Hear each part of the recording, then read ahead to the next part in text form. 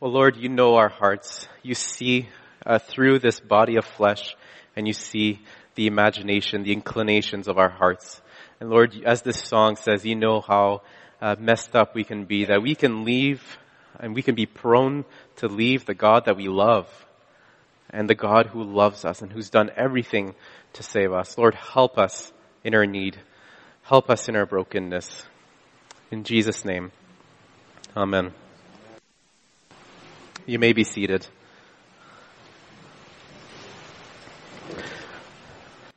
So just this week, I received a phone call to pick up a package that I had ordered. And so I thought I had the option to just have it delivered to my place, or I can just go pick it up. And I thought if I go pick it up now, I'll have it sooner, so I'll benefit from it. I'll just go pick it up. That's fine. You don't need to deliver it. So I leave, and I live in Vanier. So if some of you know what Vanier is like, you'll understand what I'm about to say. So I leave my house. About 1 minute after I left my house, I'm still in Vanier. There's a lady who comes up to me, and I'm in my car, but she comes up to me, and she's probably mid-50s, and so she's dressed up in a bathing suit top. It probably cost about 10 cents to make. It was very, very small. And she has these jeans that goes up here, so I'm just wondering what's going on. And that's not everything. She has a big gas tank, or gas can, in her hands. And she comes up to me and she says, "Can I get a ride?" And I'm just like, I thought I knew. I've never seen everything that has to be seen, but this is something else. Anyway, she comes up and she's very insistent, so I'm like, okay, just get in. She's like, "I need a ride to the gas station just down the road." And she's already in my car, and I'm like, well, let's just go. It's not far, right? So I drive her there, and she's explaining to me how her car is out of gas, and how I'm probably thinking that she's a hooker with a gas can in her hands. And in my head, I'm like, well, yeah, sort of, but no, it's okay. It's fine. I understand. I'll drive you there. So I drive her there, and once we get there, she thanks me. She's very grateful. And she says, "God bless you." And so I say, "God bless you too." And then she says, "Your good deeds will come back to you." I'm like, we were there. Like, "God bless you" was good enough. You didn't have to say, "Your good deeds are going to come back to you." I don't believe that. It's not true. But anyway, I left that place and just thinking about that, what she said, "Your good deeds will return to you." And so I go pick up my package, and I get there. And I didn't bring my number, the little code that you need to have to pick up your package. I deleted the call that they gave me, the voicemail that they left. I deleted it on my phone. I didn't have it with me. And so I'm there. I drove out, a little while. I thought it'd be a good drive. Didn't pick up my package. I was pretty frustrated. And then I was like, well, you know what? I'll just redeem my trip out of my way. So I'll go to the store and pick up this thing that I need. Wasn't there. I thought I'd just go grab a slice of pizza right next door. Well, it turned out that I would have to drive about 2 miles out of my way because of all the one-ways to get to that restaurant, which I could see from where I was parked. Anyway, if this was a sci-fi movie, I would have taken out my huge blasting gun thing, and I would just destroyed something. I was so frustrated. So, with a story like this, it might seem a little bit odd that we're going to look at one of the commandments, the sixth commandment on "You shall not murder." But I think there's something pretty insightful when we look at the Bible. So let's look at that. If you have your Bibles with you, you can turn to Deuteronomy. We'll look at the 10 commandments, and we'll look at the sixth one today. You shall not murder.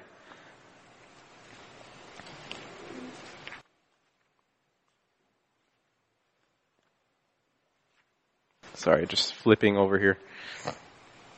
Okay, so with the opening words of the 10 commandments. "I am the Lord your God, who brought you out of the land of Egypt, out of the house of slavery. You shall not murder." So we come in the place in the 10 commandments. We're doing a series in the 10 commandments, and we come to this place where it might seem a bit strange. You shall not murder.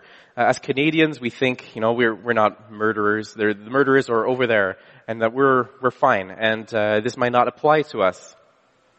And so what we need to do with this commandment is that we look at the first few commandments that teach us to love God with all of who we are, all of our being. We love God. And now we love our neighbor as ourselves. And part of loving our neighbors is not murdering them. That seems to go without saying. And in fact, when Israel received this commandment, they weren't the only ones in the land where they believed that murder was wrong. Their neighbors also believed that murder was wrong. But here's the difference. How do we define what is murder? See, their neighbors might have had their definition of murder, but they were commanded not to murder, so we would think things are all right. Correct?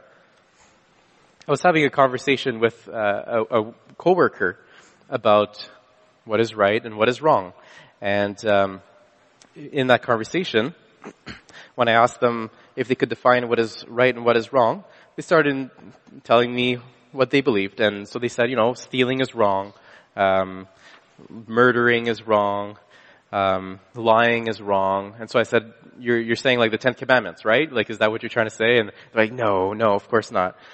But isn't that pretty obvious? Like, isn't that what our society believes? We hold on to some of the things of the 10 Commandments because they seem so true and so proved in time and in history. So, in looking at this commandment, how do we define murder? How do we understand murder in the Canadian context? Those are questions that we're going to look at today. So, first of all, it's not hard to convince people that murder is wrong. We can build a lot of bridges with people in our culture that murder is wrong. And even in Canada, we have laws that provide consequences for murder, despite the fact that they might be a little bit loose if we look at what the Bible says. But anyway, in a time when we're trying to avoid referring to the Bible, it's hard to come to a good conclusion of what is right and what is wrong. And in a time when the culture is shifting so quickly and deciding to put the Bible in a box or put it beside and not refer to it, it's difficult to come to a true understanding of right and wrong. And so when we open the Bible and we cross-examine our Canadian laws and what the Bible says, we'll probably come into a contradiction or some tension. And in fact, if we really look at it, we'll quickly see that in our age of moral relativism, there's a lot of conflict with what the Bible says. So, first, let's define what is murder. If I can have the first slide, please. So murder, according to the Bible, is the act of killing a human being for personal and illegitimate reasons. The fruit of withholding forgiveness and harboring anger. Can we say that together? Let's just read that together.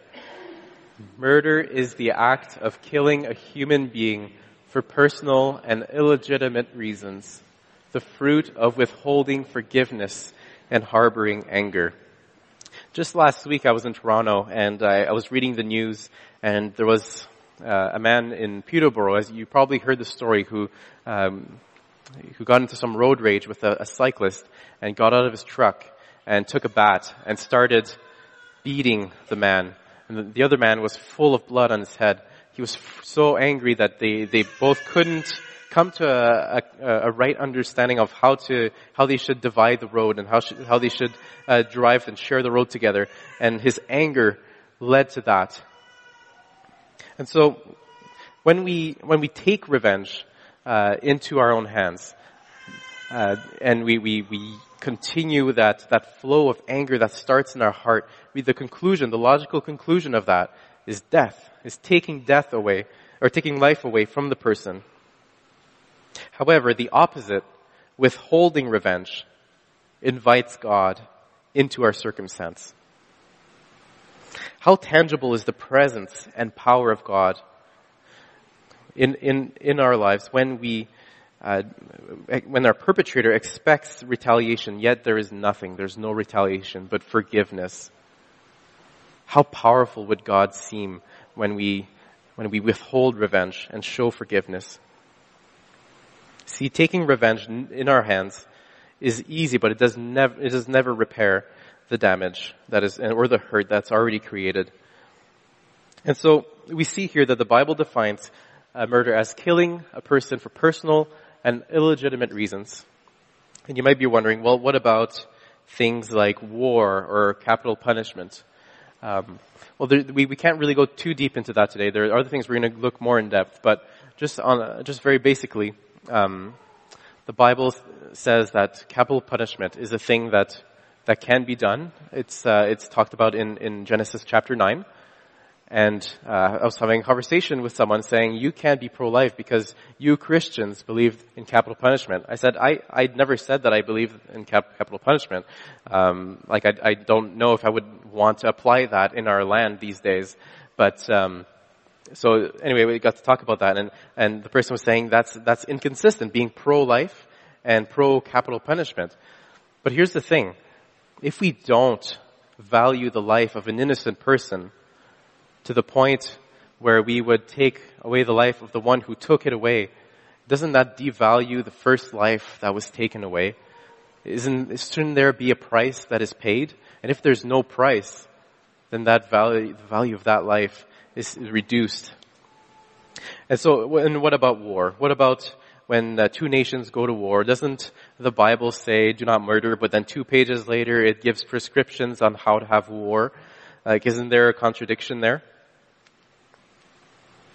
Well, the Bible gives permission for nations to have the sword for justice. So when other nations try to destroy innocent people or try to abuse and oppress those who are vulnerable, then another nation has the authority from God to come and establish His justice, as long as they are in His, following His path and following His rules. So, trying to understand all these nuances, I'm just giving a little bit so that when you look at the Bible, you'll be able to navigate through those pages in Leviticus and Numbers and Deuteronomy. When we try to look as Christians, and even for non-Christians, how does the Old Testament provisions for these things apply to Christians now? How do we understand that? Is there a link there? Is there no link? A lot of Christians seem to say that there's no link, or how does that work? Well, we have a commandment that says you shall not murder. And I'll give you this example. When I was young, I loved to play with Legos. And I loved it so much that I always tried to extend the amount of time I would play with Legos. So I'd always try to go later and later and try to push the boundary. But my parents would say, put your Legos away at 7 o'clock because you need to sleep. Okay, so I do that. Now what if they would have told me, Jonathan, you have to put your Legos away before 7 o'clock when I was 15 years old? It wouldn't have worked. I didn't play with Legos then. So they would say, Jonathan, turn off the computer, turn off the video games at 10 o'clock or something like that, right? But the principle underneath all of these laws that my parents would try to, maybe not that, it wasn't that bad, but that they would try to give me was to protect that sleeping time that I needed. I needed rest. I needed to protect that, and so that I wouldn't be so tired the next day. So the principle of Jonathan needs rest was translated at one age, put your Legos away at 7 o'clock, and then translated to another age, when I was older, turn off your computer, turn off this, so that the principle is weaved in through so it applies throughout, but it looks different.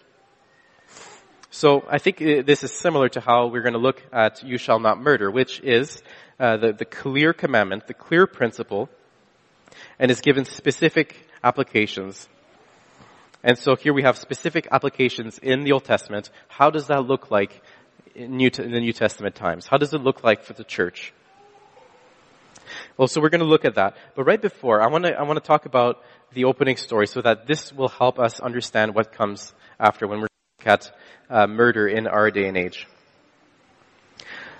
So, thinking about the opening story, I was so frustrated. I was so angry at these, the circumstance, the things that happened. What produced my anger in the opening story? What produced my frustration? See, I imagined to myself that I would be a winner picking up my package. I idealized a picture-perfect scenario without conflicts or errors. See, I imagined, although it was going to cost me in gas and maybe a bit of time, that, I would go out for a drive and it would do me good. I can use a little bit of a change of scenery from the downtown core, and, I would get my package sooner. I would waste minimal time because I'm going to be efficient, right? And I would do 2 or 3 things at the same time in the same trip, and I imagined myself to be a winner at the end. But here's the problem. When things don't work my way, I feel like I was cheated. I feel like something was robbed from me, as though the universe now owes me something, or dare I say that God owes me something, because I was a good boy this week. See, I was good. I was a good Christian. I obeyed God. I said no to some of the sins that I was able to see, and doesn't God owe me?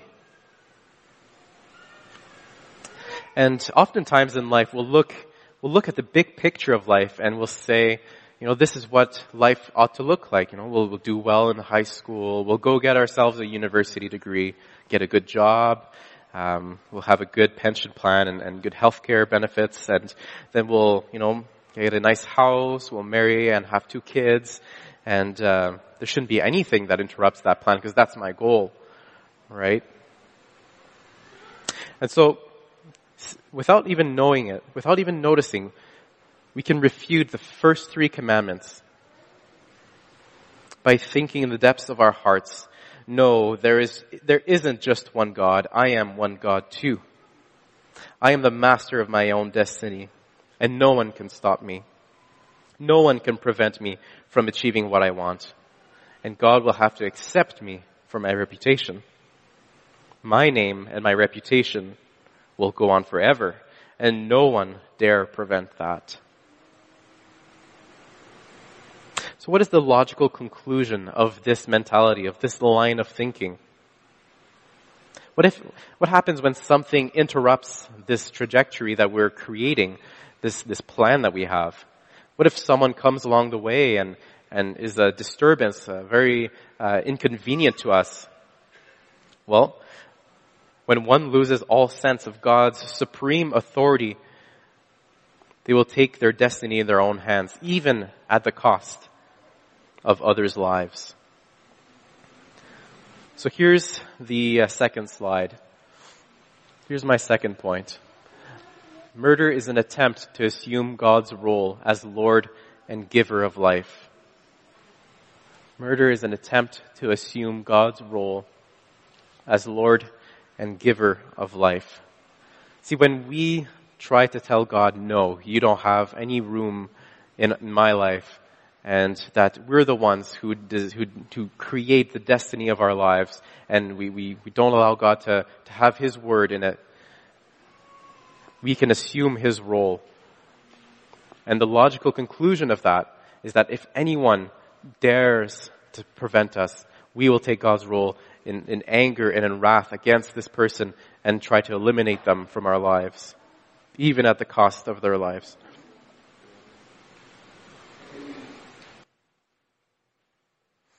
So let's look at what is considered murder and who is worthy to decide this. So when Israel received this commandment, I mentioned earlier that they had something in common with their neighbors. But at the same time, as their Canaanite neighbors believed that murder was wrong, they also sacrificed children for the worship of their gods. See, the part of their worship was to offer their firstborn child or some of their children to these burning altars. They would place them on there so that the child would burn to death, and that would be their form of worship. And so when Christians today live in Canada, they and their Canadian neighbors believe that murder is wrong. But what is there a parallel here? Like in the days of ancient Israel, like, are there things that Canadian law allows that the Bible would consider murder? Is there a disguised form of worship in Canada that demands the lives of the innocent? So when we open the Bible, we look at texts that just appear there. We'll look through a book of the Bible, and we're going to look at what the Bible tries to say, and sometimes maybe it feels more positive, and other times it feels more negative. And as you've already noticed, today we're going to look at murder, and we're going to talk about some things that are quite dark, and things that I believe that the devil would not want us to talk about. And I would share from first-hand experience that the devil doesn't want us to talk about these things. And so let's just try to talk about things that are that involve life and death, and how in Canada we might even support the killing of innocent human beings. And so we're going to look first at abortion. And I understand that some of you might not be pro-life. You might not believe that abortion kills a human being. And I understand. I was there a few years ago. I didn't really care. I didn't really think about it. And I didn't really try to understand. So I understand where you're at. So let's just, if you can give me a few minutes, we're going to look at a case for life. And this might be the first time you hear this. It might be the first time you hear a case for the pro-life position as to why abortion is the killing of a human being. So what is an abortion? Is it actually killing a human being? If you ever had a conversation about abortion, you probably heard the slogan, "My body, my choice." Now there's something very insightful about these words, "my body, my choice." First, it says two things: that science is important and that human rights are important to understand the issue. When we talk about my body, it talks about a scientific claim. When we talk about my choice, we're talking about a human rights claim. So first, it says something about science and rights. Second, it assumes a definite scientific position. I've talked to a lot of people about abortion, and I've talked to people, and they would often say, "Well, we don't know when life begins." Well, the slogan, "My body," says that the preborn child is definitely the mother's body. It's not saying that we don't know if it's the mother's body, we don't know when it begins or whatnot. It's a claim. It is a claim. And the third is that it assumes, if it is not the same body as the mother, that it is not her choice. If it is her body, if the baby is the mother's body, then it is her choice to do what she wants to do with her own body. If the baby is not the mother's body, then, by implication, it is not her choice. That's just the logical implications of what that claim is saying.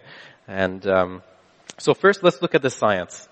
When we look at biology, the claim is that an embryo or fetus is no different than the mother's tooth or nail. It is her body.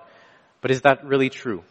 Is that really true? If we were going to go on a crime scene investigation, what would we look for if we wanted to find the criminal? We'd look for evidence. We would look for pieces of hair, handprints. We would look for, maybe a piece of skin that got scraped off. And what do we do with them? We bring them to the lab and we examine and we look at the DNA, because the DNA is unique for every human being and is the same in all of our bodies. So I have one DNA code that is throughout my body. My nails have it, my eyelids have it, everything. Okay, so if the baby is the mother's body, then we should expect that the DNA of the baby is the same as the mother's. So here's the thing: when an egg is fertilized by the seed, there is a fusion that creates a new human entity.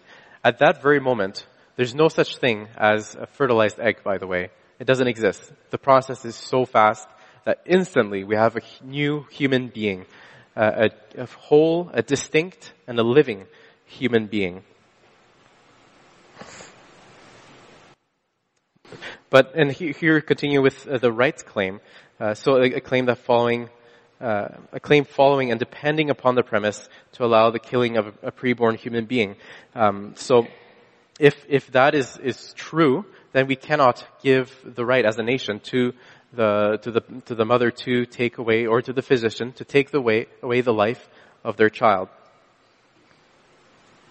You can look at science textbooks. Even Dr. Christopher DiCarlo, who came to do a talk just last year, I believe, at Dig and Delph, at the Ottawa Little Theatre. He's the professor of bioethics at the University of Toronto. He will say that life begins at fertilization, and he's an atheist.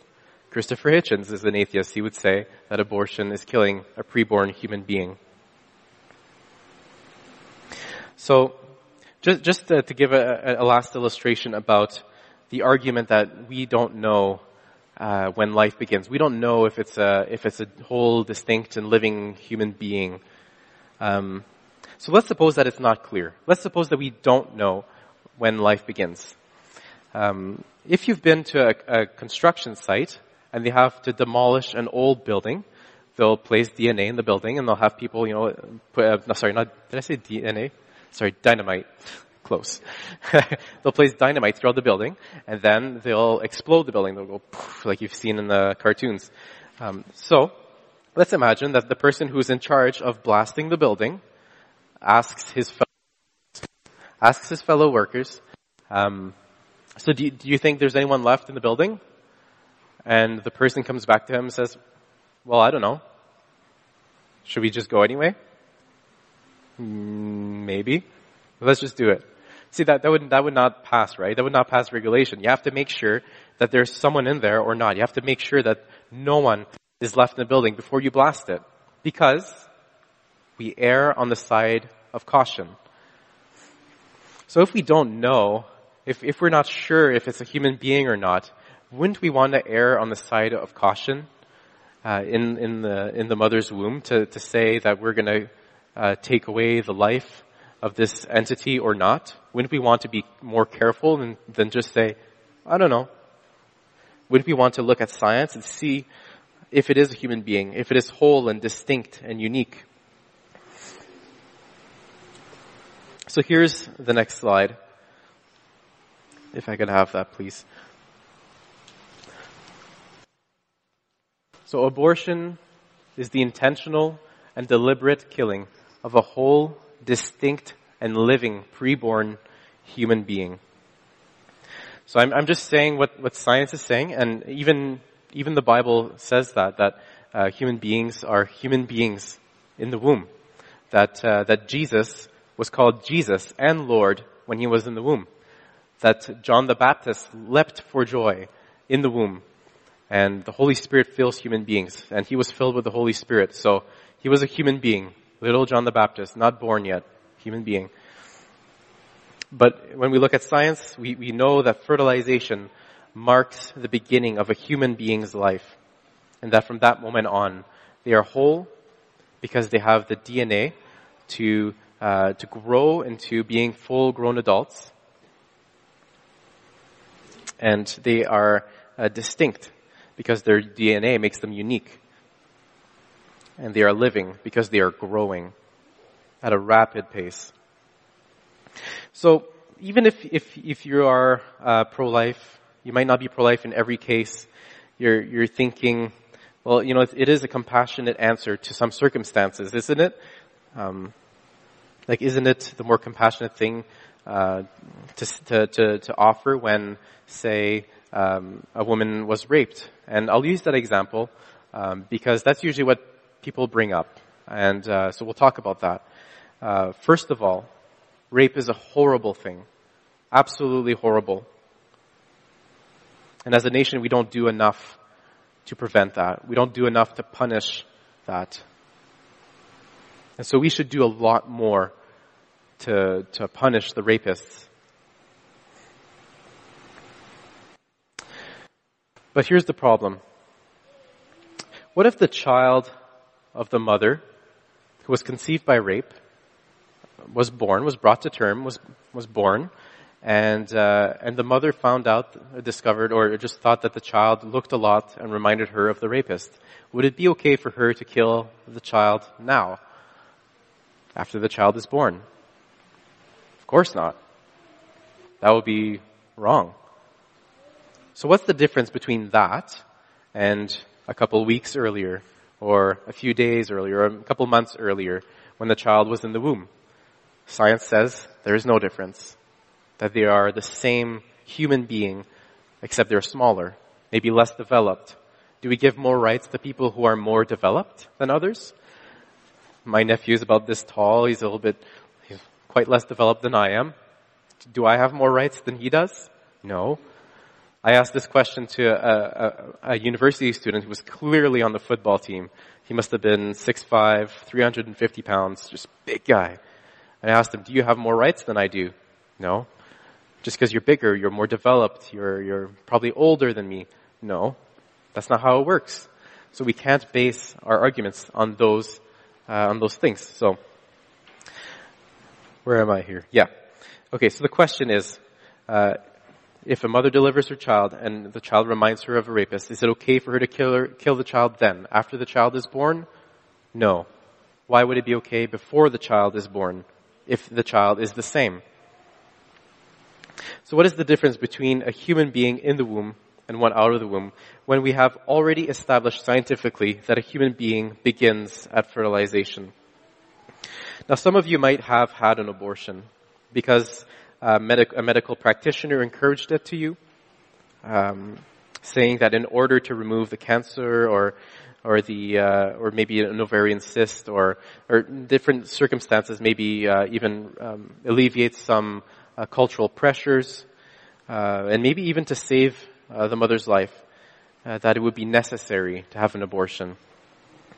Well, I can't spend 20 minutes to give a full case on that, but there are medical practitioners across the world who will say that there's never an actual need for abortion, that there are other procedures that can take place, but there's never actually a need for that.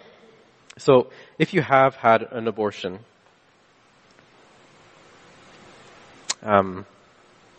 Jesus can bring forgiveness. Jesus can cleanse you from that and send you off clean and free. I was talking to a man who, big guy in the streets of Toronto about abortion, and he said, I had a girlfriend back in the day. I think he was 50. He looked much younger, but he said back in the 80s we had 2 kids. And, she got pregnant twice, rather, and the child, she decided to abort the children both times. And here I am today, 20-some years later, and I was just thinking about it last week. And, what do I do? Do you think God can forgive me? The answer is that there is good news, that God is faithful and just to forgive us our sins when we come to Him and confess them to Him.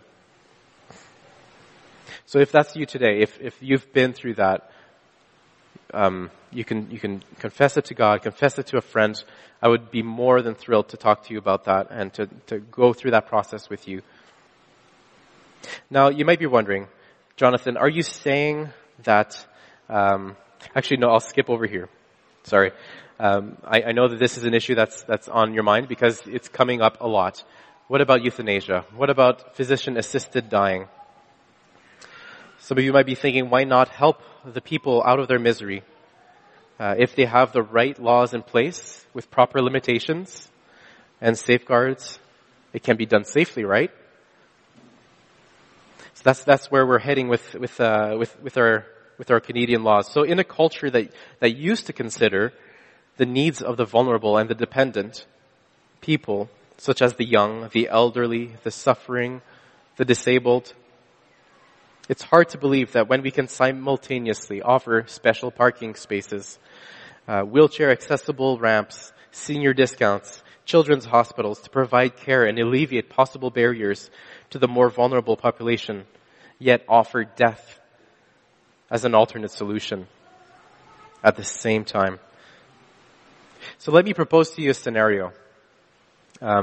Just recently, I called the suicide helpline for a friend. But I want to create a hypothetical situation here. Usually when you call them, they give you 2 options, but we'll talk about 3 options. First option, they'll say, I will equip you so that you can talk to your friend and that you can counsel your friend. Second option, you tell your friend to call me and I'll take care of it, and I'll talk to your friend. But let's think of this other option. Bring your friend over, and we'll help them out of their misery. Wouldn't that be strange? Doesn't that make your stomach twist? Yet that's what the laws are right now in Canada, is that we want to protect those who are in crisis of suicide, and yet at the same time offer them death. My friend who's a police officer came back from work one day when I was visiting and said, I asked him, how was your day? And he said, I was on the highway, gave a ticket, and brought 3 people to the hospital because they tried to kill themselves. And that's what we do as a society. We want to protect those who are thinking about suicide. So, it is a bit strange. And when we think of the word euthanasia, in the original language, it talks about good death, thanatos. So it's talking about suggesting a good death. For some of us, death might feel like a compassionate solution to a crisis or undesirable situation. But let's remember what the Bible says about death.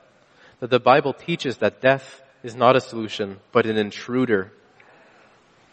And that death will be completely eradicated from the created order. If I can have my second point, please.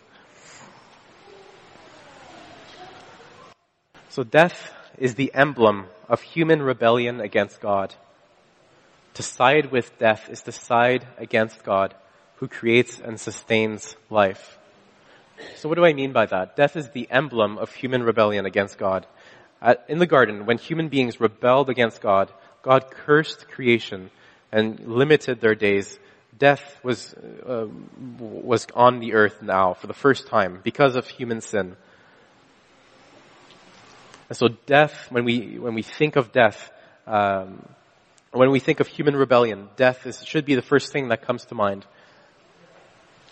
And to side with death is to side with that human rebellion against God, who creates and sustains life. Now, it is an awful reality when suffering is so difficult and overbearing that death seems to be a better friend than the suffering. But in the Christian worldview, suffering produces perseverance. Suffering is something that God uses to create in us His image.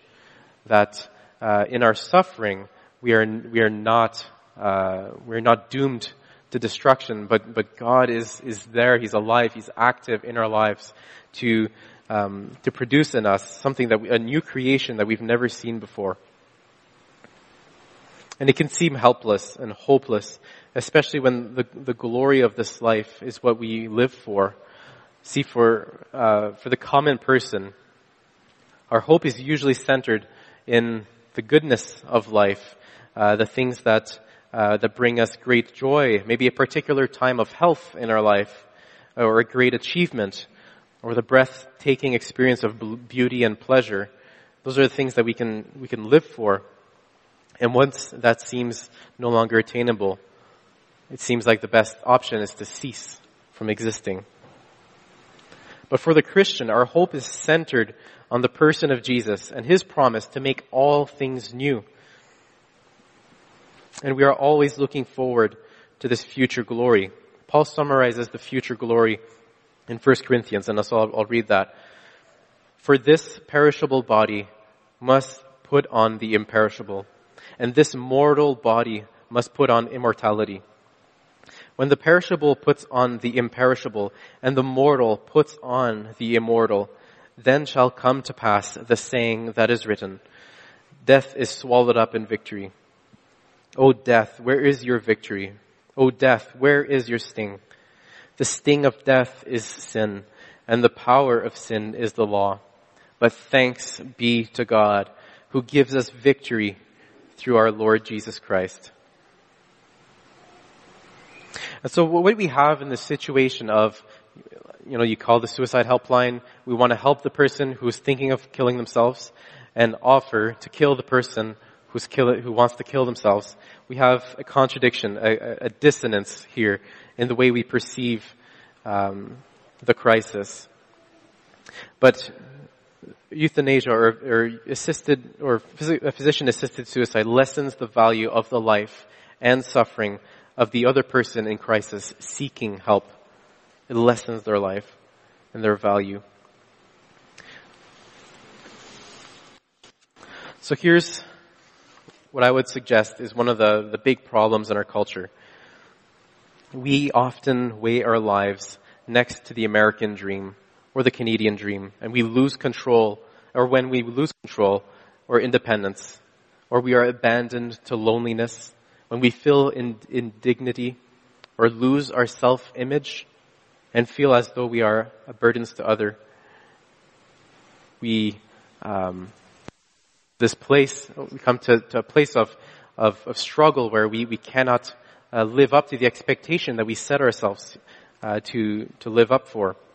And so we strive for success in the eyes of the world or people, and we seek to please, whether it is the best grades at school or a university degree, a promotion at work, a particular lifestyle, and so on and so forth. Let's have our next point, our next slide. Our worth is not measured by our interests, abilities, knowledge, success, or relationships, but by the costly death of Christ on the cross. There's a problem in our culture and that lures us to place our worth in things, in activities, in different pleasures and experiences of life.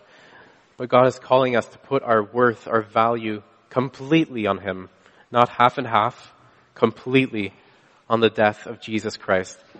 When we think of that value of the life of Jesus, that God Himself would die to save sinners, that places value that is far surpassing anything on this earth and anything that can try to define your worth. That the person of Jesus dying on the cross for you, for me, to make us right with Him, so that He can have us for all eternity and that we can have Him for all eternity. I'll read these words of one of my favorite songs as of late from the Gettys. It's called "My Worth Is Not in What I Own." My worth is not in what I own, not in the strength of flesh and bone, but in the costly wounds of love at the cross. My worth is not in skill or name, in win or lose, in pride or shame, but in the blood of Christ that flowed at the cross. As summer flowers we fade and die, fame, youth, and beauty hurry by, but life eternal calls to us at the cross. I will not boast in wealth or might, or human wisdom's fleeting light, but I will boast in knowing Christ at the cross. And here's probably my favorite line. Two wonders here that I confess, my worth and my unworthiness, my value fixed, my ransom paid at the cross. See, when we try to inflate our worth beyond what we are and try to make ourselves into gods, or whether we try to deflate our value and our worth and make ourselves insects, and think that we no longer possess any worth. We look to Jesus, we look to the cross, and we cling onto Jesus. He's our only hope. He's the only one who places value on your life, on my life. And so let me ask you, what competes with Christ in your hearts this day to be the worth of your life? And what competes with that will make you in 5 years from now believe the lie, and not hold on to Christ as the worth of your life?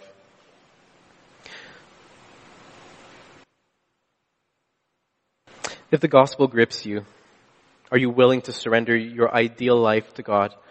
Will you allow Him to move you to inconvenient places? Will you pray for God to show you His power in your weakness? Let's pray. Father, we're thankful that you are God and that we don't have to pretend to be or try to make ourselves into God, but that you are God, and at the same time, you are holy and you love us. You love us more than we can imagine. Lord, even in the depths of our sin and our sinfulness, even though we can't see it all, Lord, you see it all, yet you love us, and you sent Jesus to purchase all of us for all eternity. Lord, would you grip us with that truth? Lord, would you help us to come to you when it's difficult, to seek forgiveness for things that we'd rather keep secret, and to allow you to do the mighty work of cleansing in our lives. Lord, thank you for your love. Would you grip us with your gospel this day? In Jesus' name, amen.